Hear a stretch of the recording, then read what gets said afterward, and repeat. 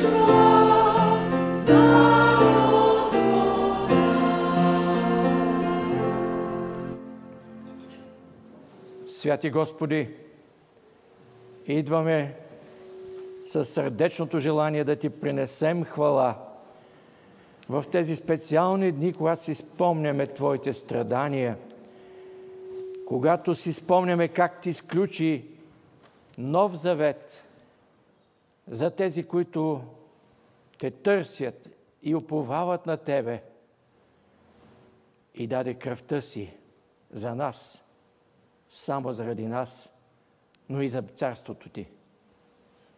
Молим Те да благословиш нашето събрание, нашето общуване, да отвориш духовните ни очи и сърцата ни, да възприемаме Твоето Слово и то да даде плод.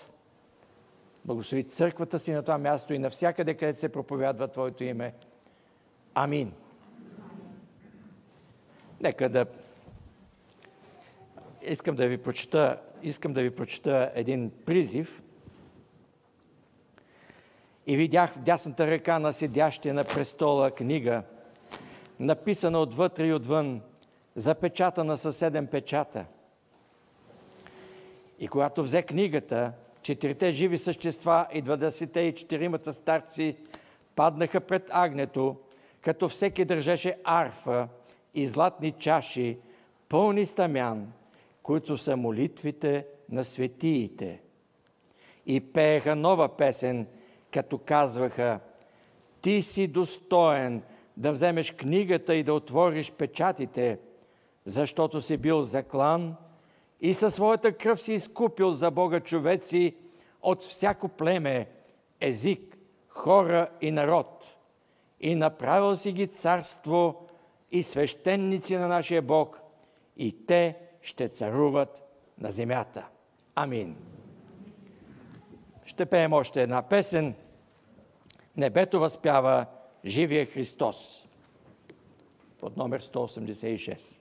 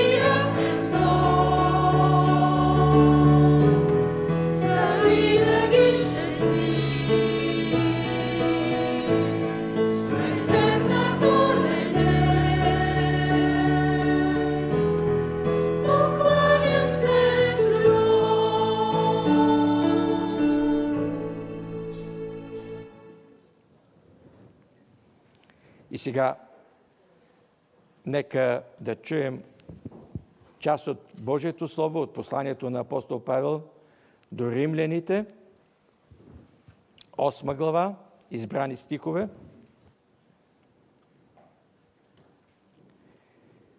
И така, какво да кажем за това? Ако Бог е откъм нас, кой ще бъде против нас?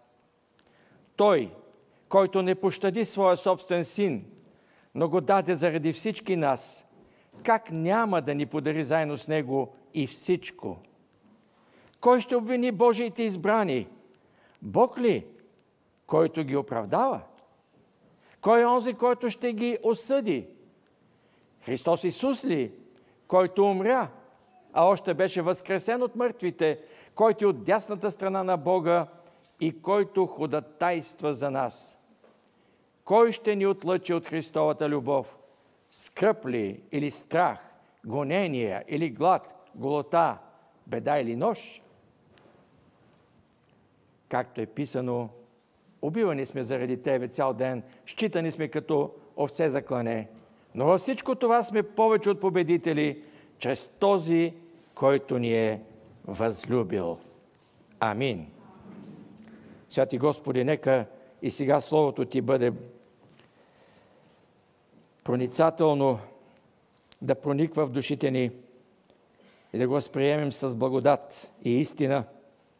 Молим Те за тези, които страдат около нас, тези, които са от домочадието на Твоята вяра, имат здравни проблеми, тези, които страдат от войната, които са бежанци, и молим Те да въдвориш Твоята правда в света заради името Си. Амин.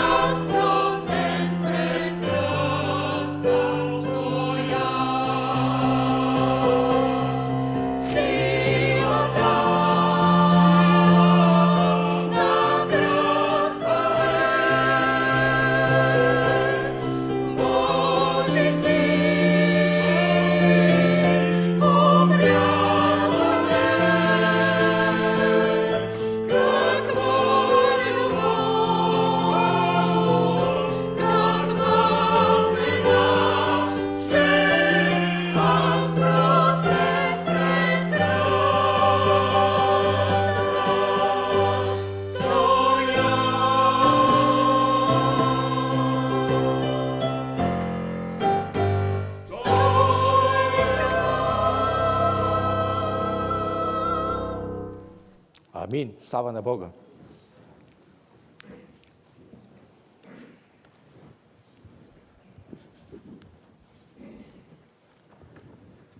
Скъпи братя и сестри, скъпи гости, седмицата, в която си спомняме Господните страдания преди Неговото възкресение, е важен повод да съединим сърцата си в общение помежду си, в Христовото име.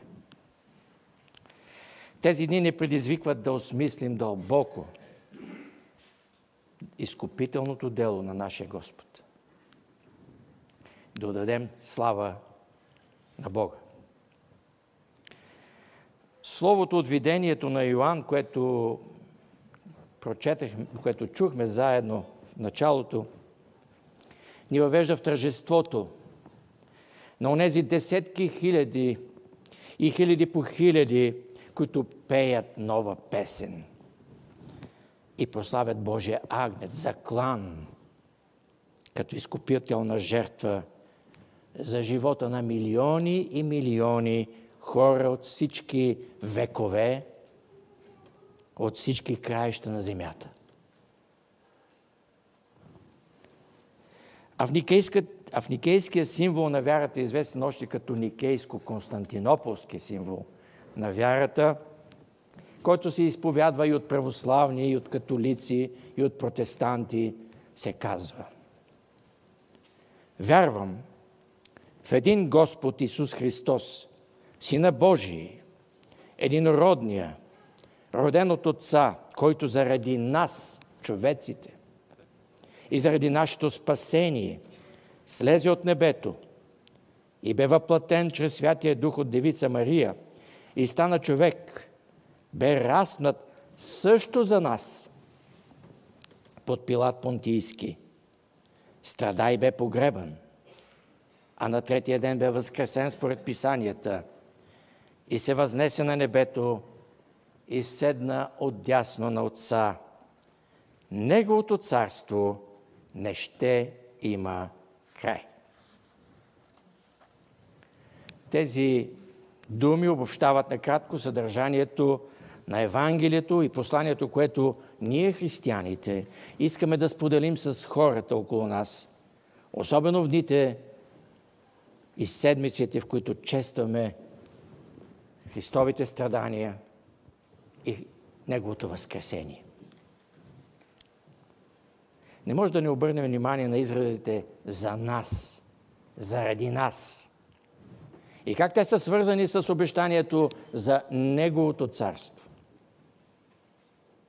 Животът, страданията и възкресението на Исус Христос са не само исторически събития.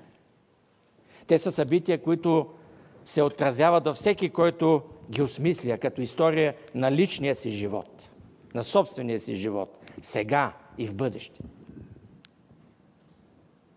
Бог, Всевишният, Творец на всичко видимо и невидимо, се прославя в своя единороден Син. Тук, на тази малка планета Земя, запокитена в галактиките на космоса. Господ Исус изкупи с кръвта си мъже и жени, на които да предаде силата и славата на своето възкресение и своето царство. Казаното в Никейската изповед съответства на Божието Слово според Писанието на апостол Павел, посланието на апостол Павел до римляните. Онзи, който не пожали своя син, но го предаде за всички ни, как няма да ни подари заедно с него и всичко. Можем да кажем, че в 8 глава на посланието към римляните, че тази глава е построена на основата на съпоставяне на две противоположности – любов и страдание. Страданието в света и Божията любов.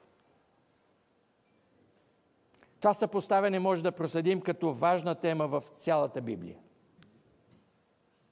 Тя формира цяло направление в богословието и по-специално в апологетиката, защита на християнската вяра, наречено теодицея.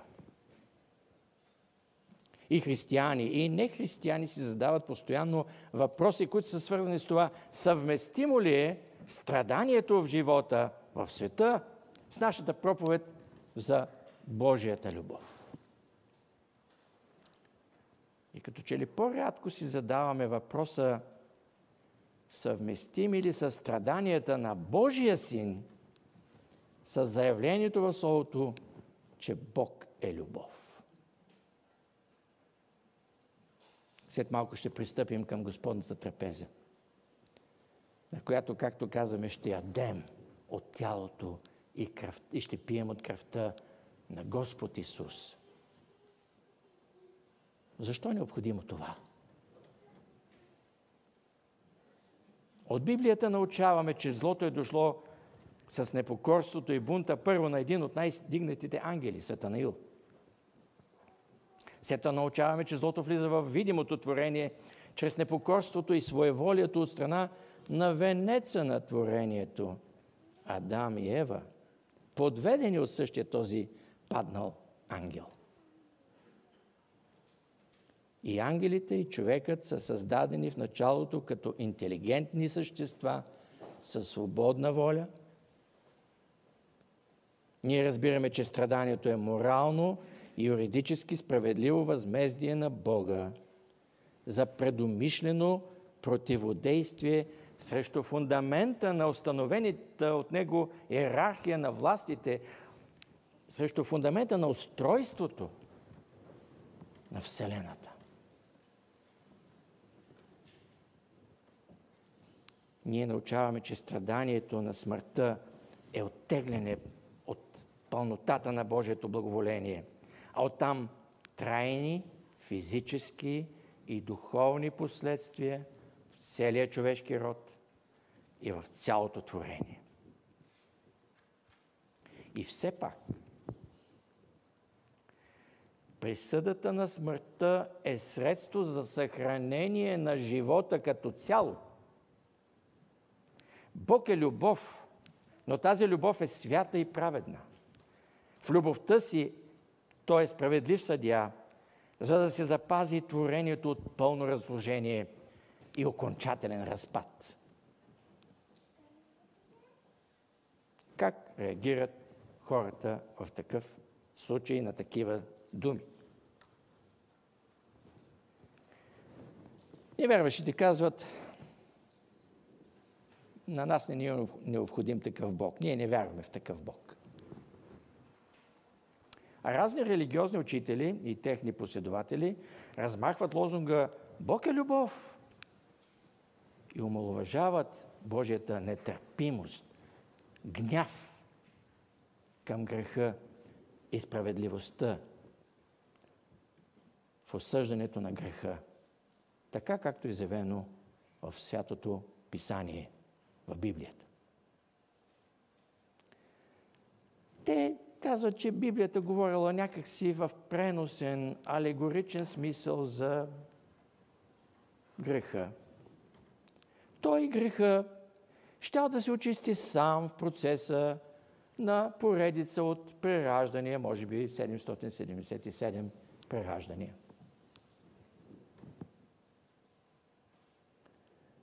А в Библията е казано ясно, че според Божието законодателство, без проливане на кръв, няма прощение на греховете. Може това да не съответства на нашите хуманистични настроения, но така е записано. Ако разберем, че това е сериозен закон, тогава ще потърсим и сериозен адвокат, сериозен защитник срещу опасността да попаднем под ударите на такъв закон. Той да бъде приложен към нас.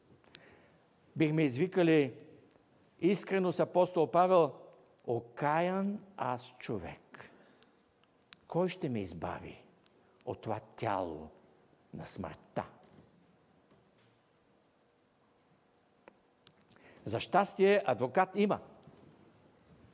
За щастие, ходатай има.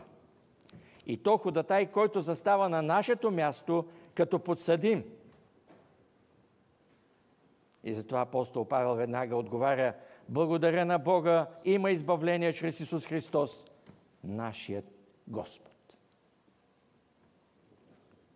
Господ Исус застана на кръста вместо нас, заради нас и пред тялото му да бъде разкъсано от ужасяващи страдания и кръвта от прободните рани, от гвоздиите на грубия кръст да потекат. Ако схванем дълбочината на това, че Бог не пощади своя собствен син, за да пощади нас, ще стигнем до основата на християнската вяра.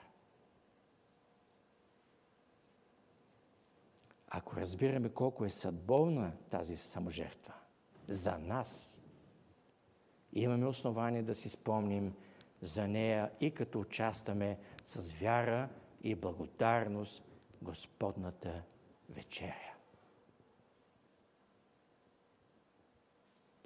Богословът Уинслоу прави едно много важно уточнение.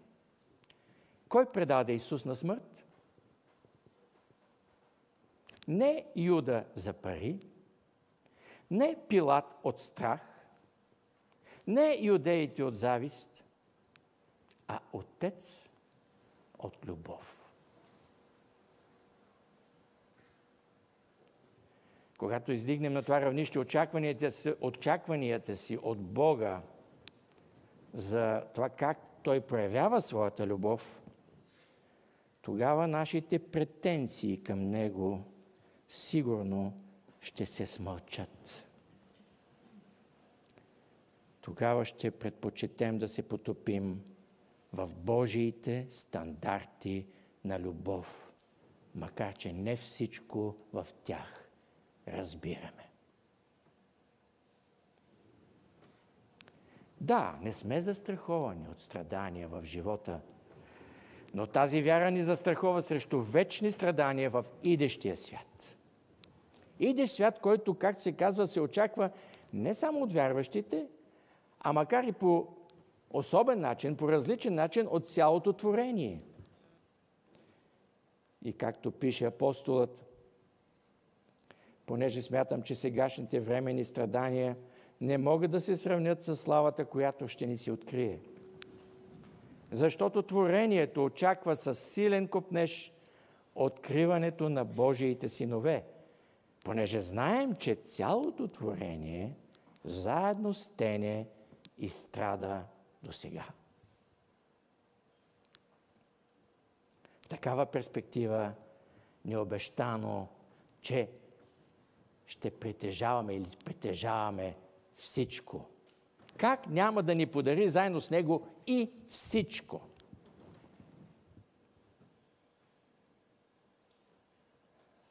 Да, вероятно няма да станем богати като някои олигарси.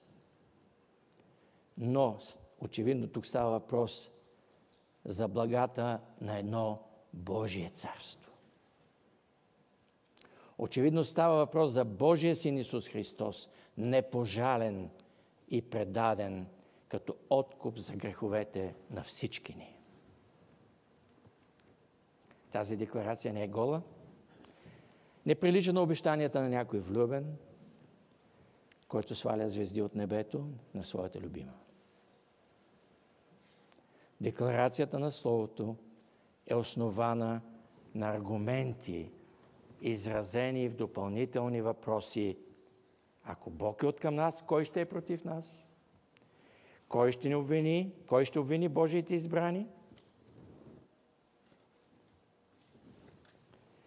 Кой е онзи, който ще ги осъжда? Христос ли, който умря, а още беше и възкресен от мъртвите? Чувал съм понякога лековато някои хора да казват: ако Бог е откъм нас, кой ще е против нас? Нека уточним, Бог е откъм нас, ако наистина сме станали Негови. Ако наистина имаме лични взаимоотношения с Него. Това всичко съпътства най-важния подарък. Него, Божият Син, в сърцето ни, в чието тяло и кръв имаме общение един с друг. Без Него няма всичко. Нека признаем като вярващи, че и на нас е трудно понякога да съчетаем в мисълта си физическата реалност около нас, което наричаме естествен свят, и това, към което ни издига Божието Слово, което може би ще наречем свръхестествен свят. Нашето ежедневие е изпълнено с копнежи за по-добър живот на земята, а Божието Слово ни насърчава да се стремим към по-добър и вечен живот в един друг свят, ново небе и нова земя. Нашето ежедневие е изпълнено с грижа за ежедневните ни трапези, а Господ Исус ни кани на една необикновена трапеза. Трапеза спомен, трапеза обещание. В книгата Битие четем за срещата на еврейския водач Мойсей с Бога при една горяща, но не изгаряща капина. Бог говори на Мойсей за мисията, на която го праща, за спасението на неговия народ. И когато Мойсей го пита за името му, чува: аз съм, който съм.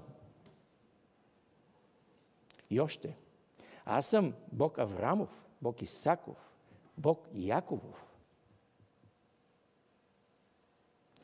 Сега няма да ни стигне времето да разглеждаме всички последствия от тази среща за историята на еврейския народ Израел и за историята на всички народи по света. Този, който казва аз съм, който съм, определя себе си в отношение към имена на избрани хора – Авраам, Исак и Яков. Жители на древна земя, родоначалници на един избран древен народ. Но той по същия начин се отнася и към нас, които го търсим. Когато Господ извежда този народ от робството в Египет, 3-ти месец, Мойсей получава разпореждане от Бога да каже на народа: ако наистина слушате гласа ми и пазите завета ми, то повече от всички племена вие ще бъдете мое собствено притежание, защото мое целият свят. А вие ще ми бъдете царство от свещеници и свят народ.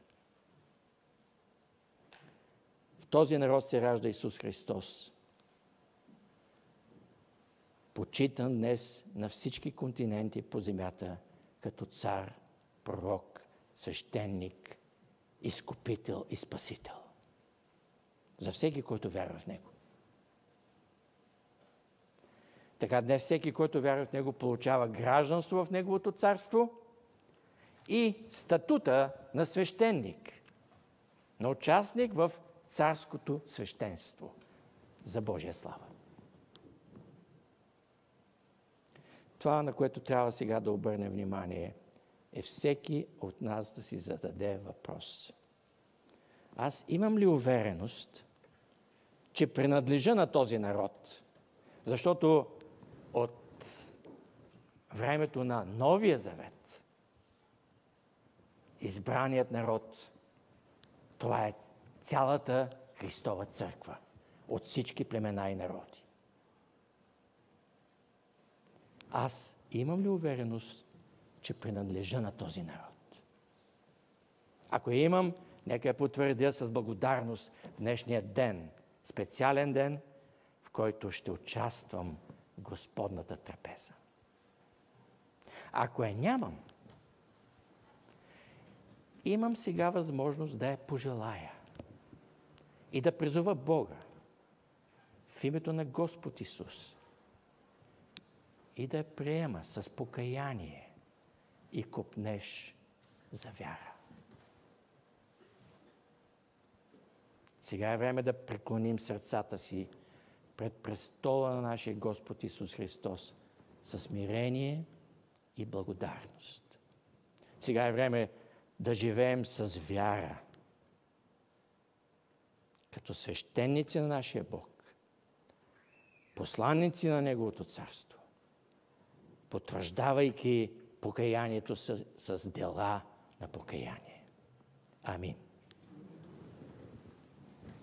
Святи Господи, нека Твоето Слово и тази вечер ни помогне да застанем пред Тебе с ясното съзнание, пред кого стоим, с благодарност и трепет в сърцата си и със спасителна вяра. Заради Господ Исус. Амин.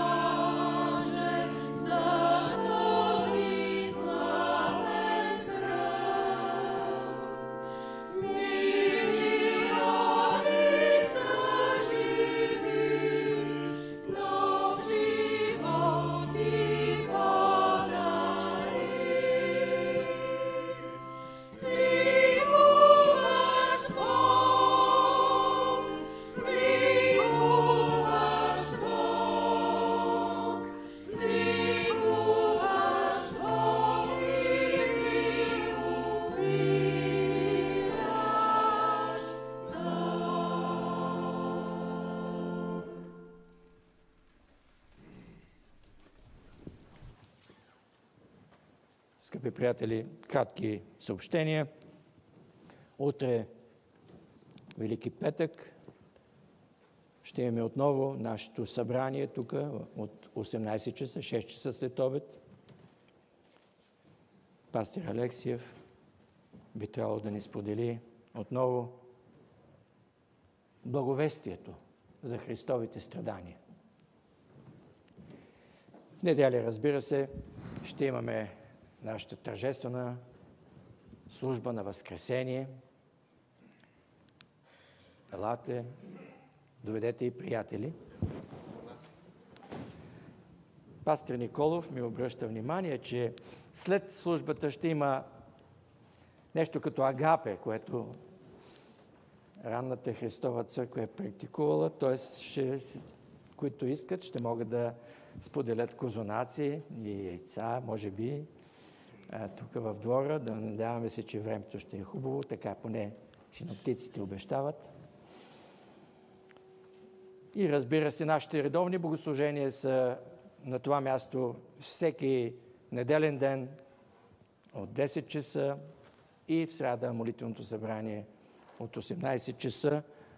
Други събития в момента мисля, че няма. Да, добре. Ако има нещо, ще бъдат съобщени. Брат Искрен ми напомня, че февруарският брой на вестник Зорница е тук. Аз като член на редакционния екип се извинявам, че така напоследък малко със закъснение пристигат броевете. Искам да знаете, че всичко това се прави от хора, които са претоварени от множество задължения и напълно на доброволен принцип. И моля да ни извините, че така закъсняваме. Надяваме се, че ще влезем в ритъм този месец. И сега, нека да се подготвим за участие в Господна трапеза с песента "Сега желая, Боже мой".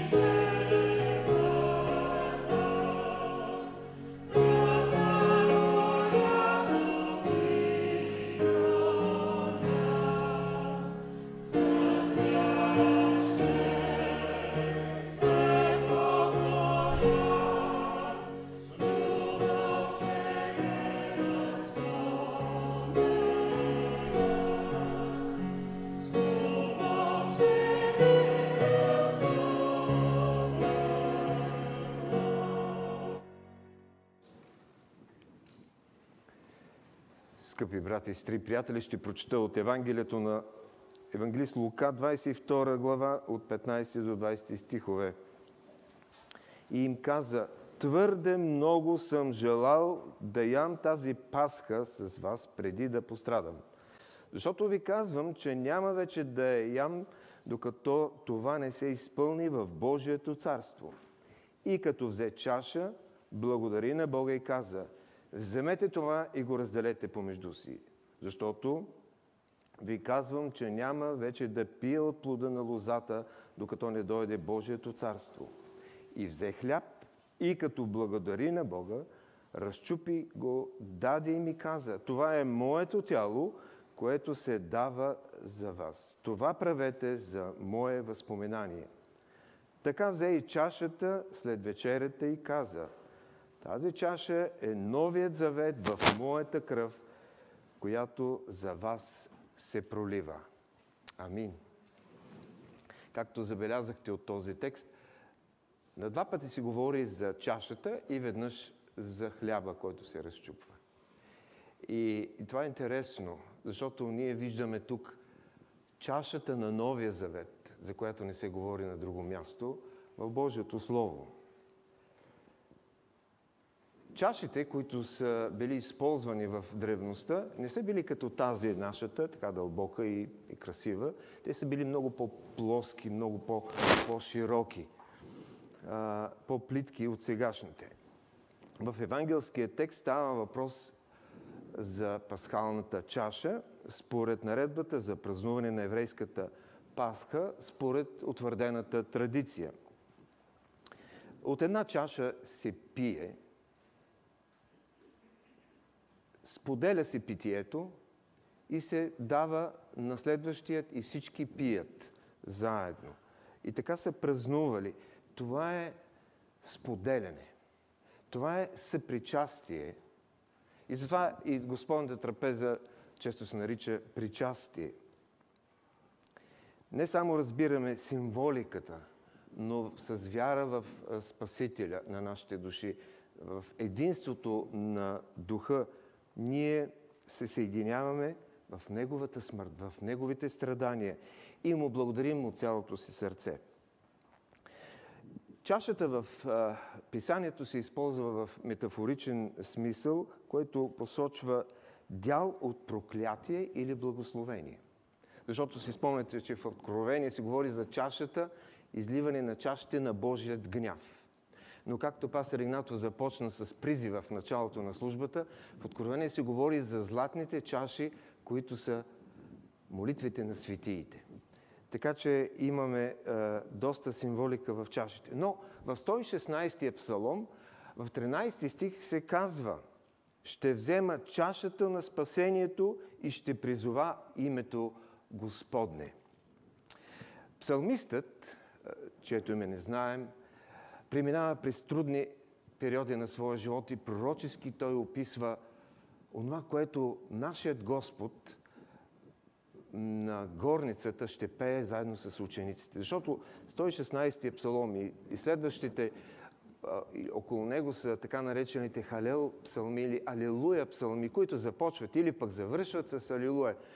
И се смята, че нашият Господ е пял на трапезата заедно с учениците тези псалми и специално тези думи от Псалом 116: ще взема чашата на спасението.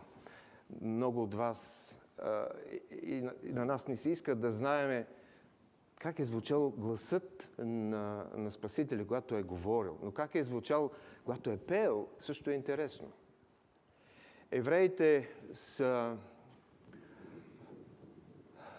взимали чашата и са пеели този псалом: ще взема чашата на спасението, много преди да дойде Христос, като са с това изразявали вярата, че ще дойде Месията и че Той ще донесе спасение. Исус в Гециманската градина се моли да го отмине тази чаша. Но тя не го отмина. Той предаде себе си на волята на Отец и в Евреи 12 глава си казва 2 стих: заради предстоящата нему радост издържа кръст. Колко е благословено за нас да знаем, че Той издържа този кръст за нас и взе чашата на спасението. И ние днес ще участваме в тази трапеза, осъзнавайки цената на Христовата кръв, която се съдържа в чашата на Новия завет. Това е чашата на Новия завет. Да, евреите минаха през пустинята и трябваше 40 години да се хранят с небесен хляб, с манната. Но те не знаеха какво е това, защото самото име манна означава какво е това. 40 години те се питаха какво е това, което имаме отгоре. Ние днес знаем какъв е този хляб, който идва отгоре. Това е телото на нашия Господ Исус Христос, прободено за нашите грехове, на който понесе на кръста нашето наказание и удовлетвори Божият гняв. В едно либерално списание преди години имаше една статия, в която по-млади богослови казват, трябва да махнем кръстовете от амвоните и над амвоните. Много църковническо е това. Трябва да сме малко по-напред, по-модерни. И един от тези богослови е интервюиран и той казва, наистина трябва да се концентрираме повече във Възкресението. Но, приятели, брати и сестри, можем ли да имаме Възкресение, ако Христос не беше отишъл на кръста? Може ли да имаме празен гроб, ако Христос не беше повесен за нашите грехове? Какво остава от благовестието, ако махнем кръста и празнуваме само Възкресение? Няма благовестие без кръста. Така че тази вечер ние ще участваме и ще вземем от хляба и от виното, знаейки онези страдания, които нашия Спасител претърпя и които са вложени в тази чашата на Новия завет, в Неговата кръв.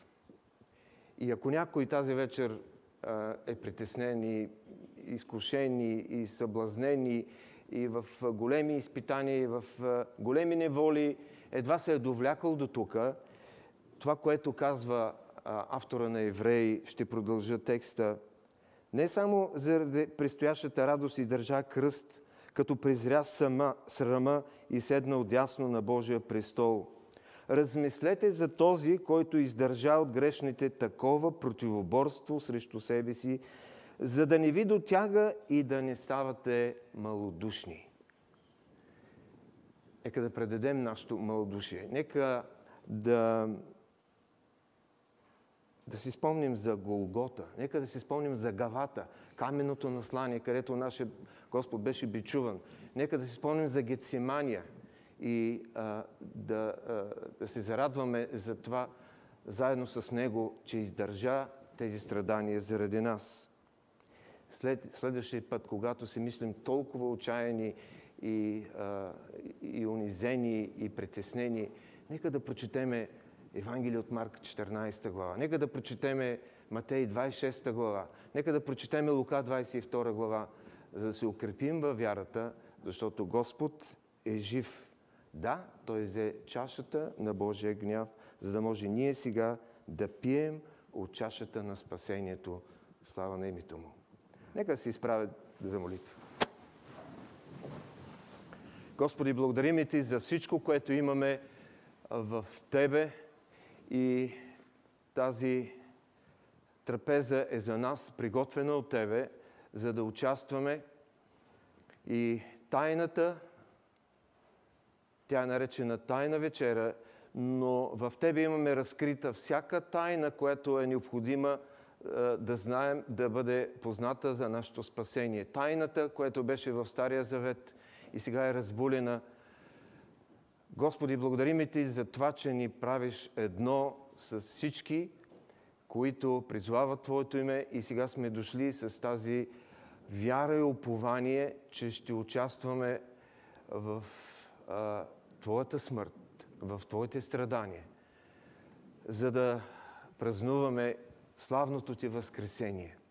Дай ни този трепет в сърцата, това искрено покаяние, което излиза отвътре, от чувството, че Ти си толкова близо до нас, тук на тази трапеза. Но дай ни и тази радост, която е духовна радост, за да Ти хвалим, за да бъдем Твои свидетели, за да прогласим това спасение, което идва от кръста Голготски. Благодарим Ти за всичко, което си направил за нашето спасение и ние няма какво да добавим към него. И сега искаме само да бъдем покорни на Твоят глас, на Твоят призив, на Твоята воля и да привдигнеш духа ни, така че да можем да бъдем Твои свидетели, да Те хвалим, да Ти си покланяме за достоинството, което Ти заслужаваш. Освети този хляб и тази чаша и Те молим да ни благословиш, да изпълним всичко това за Твоя слава. Амин.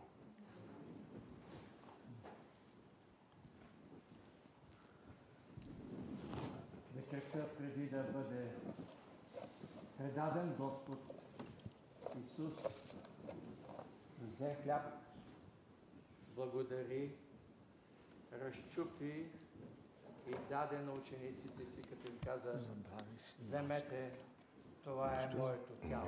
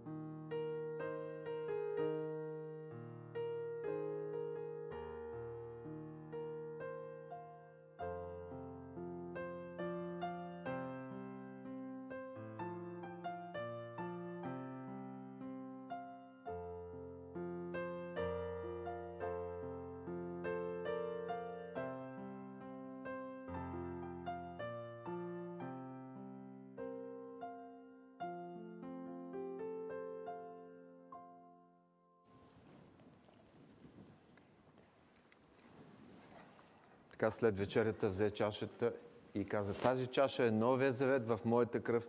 Това правете всеки път, когато пиете, за мое възпоминание. Господи, благодарим Ти за пролятата кръв на Голгота, която ни очиства от всеки грях, която ни очиства от всяко беззаконие.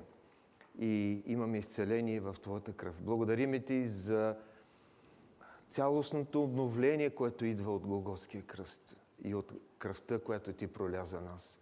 Благодарим Ти и Те славим. Амин.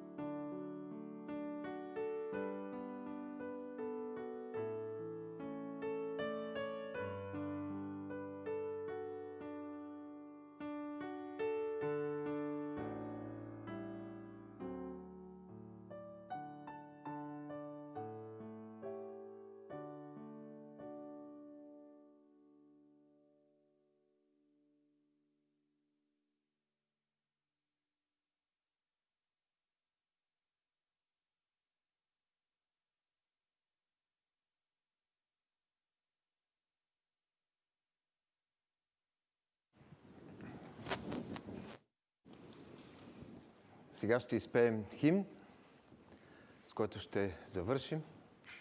Ще бъде изписан на екрана. Величието си презря.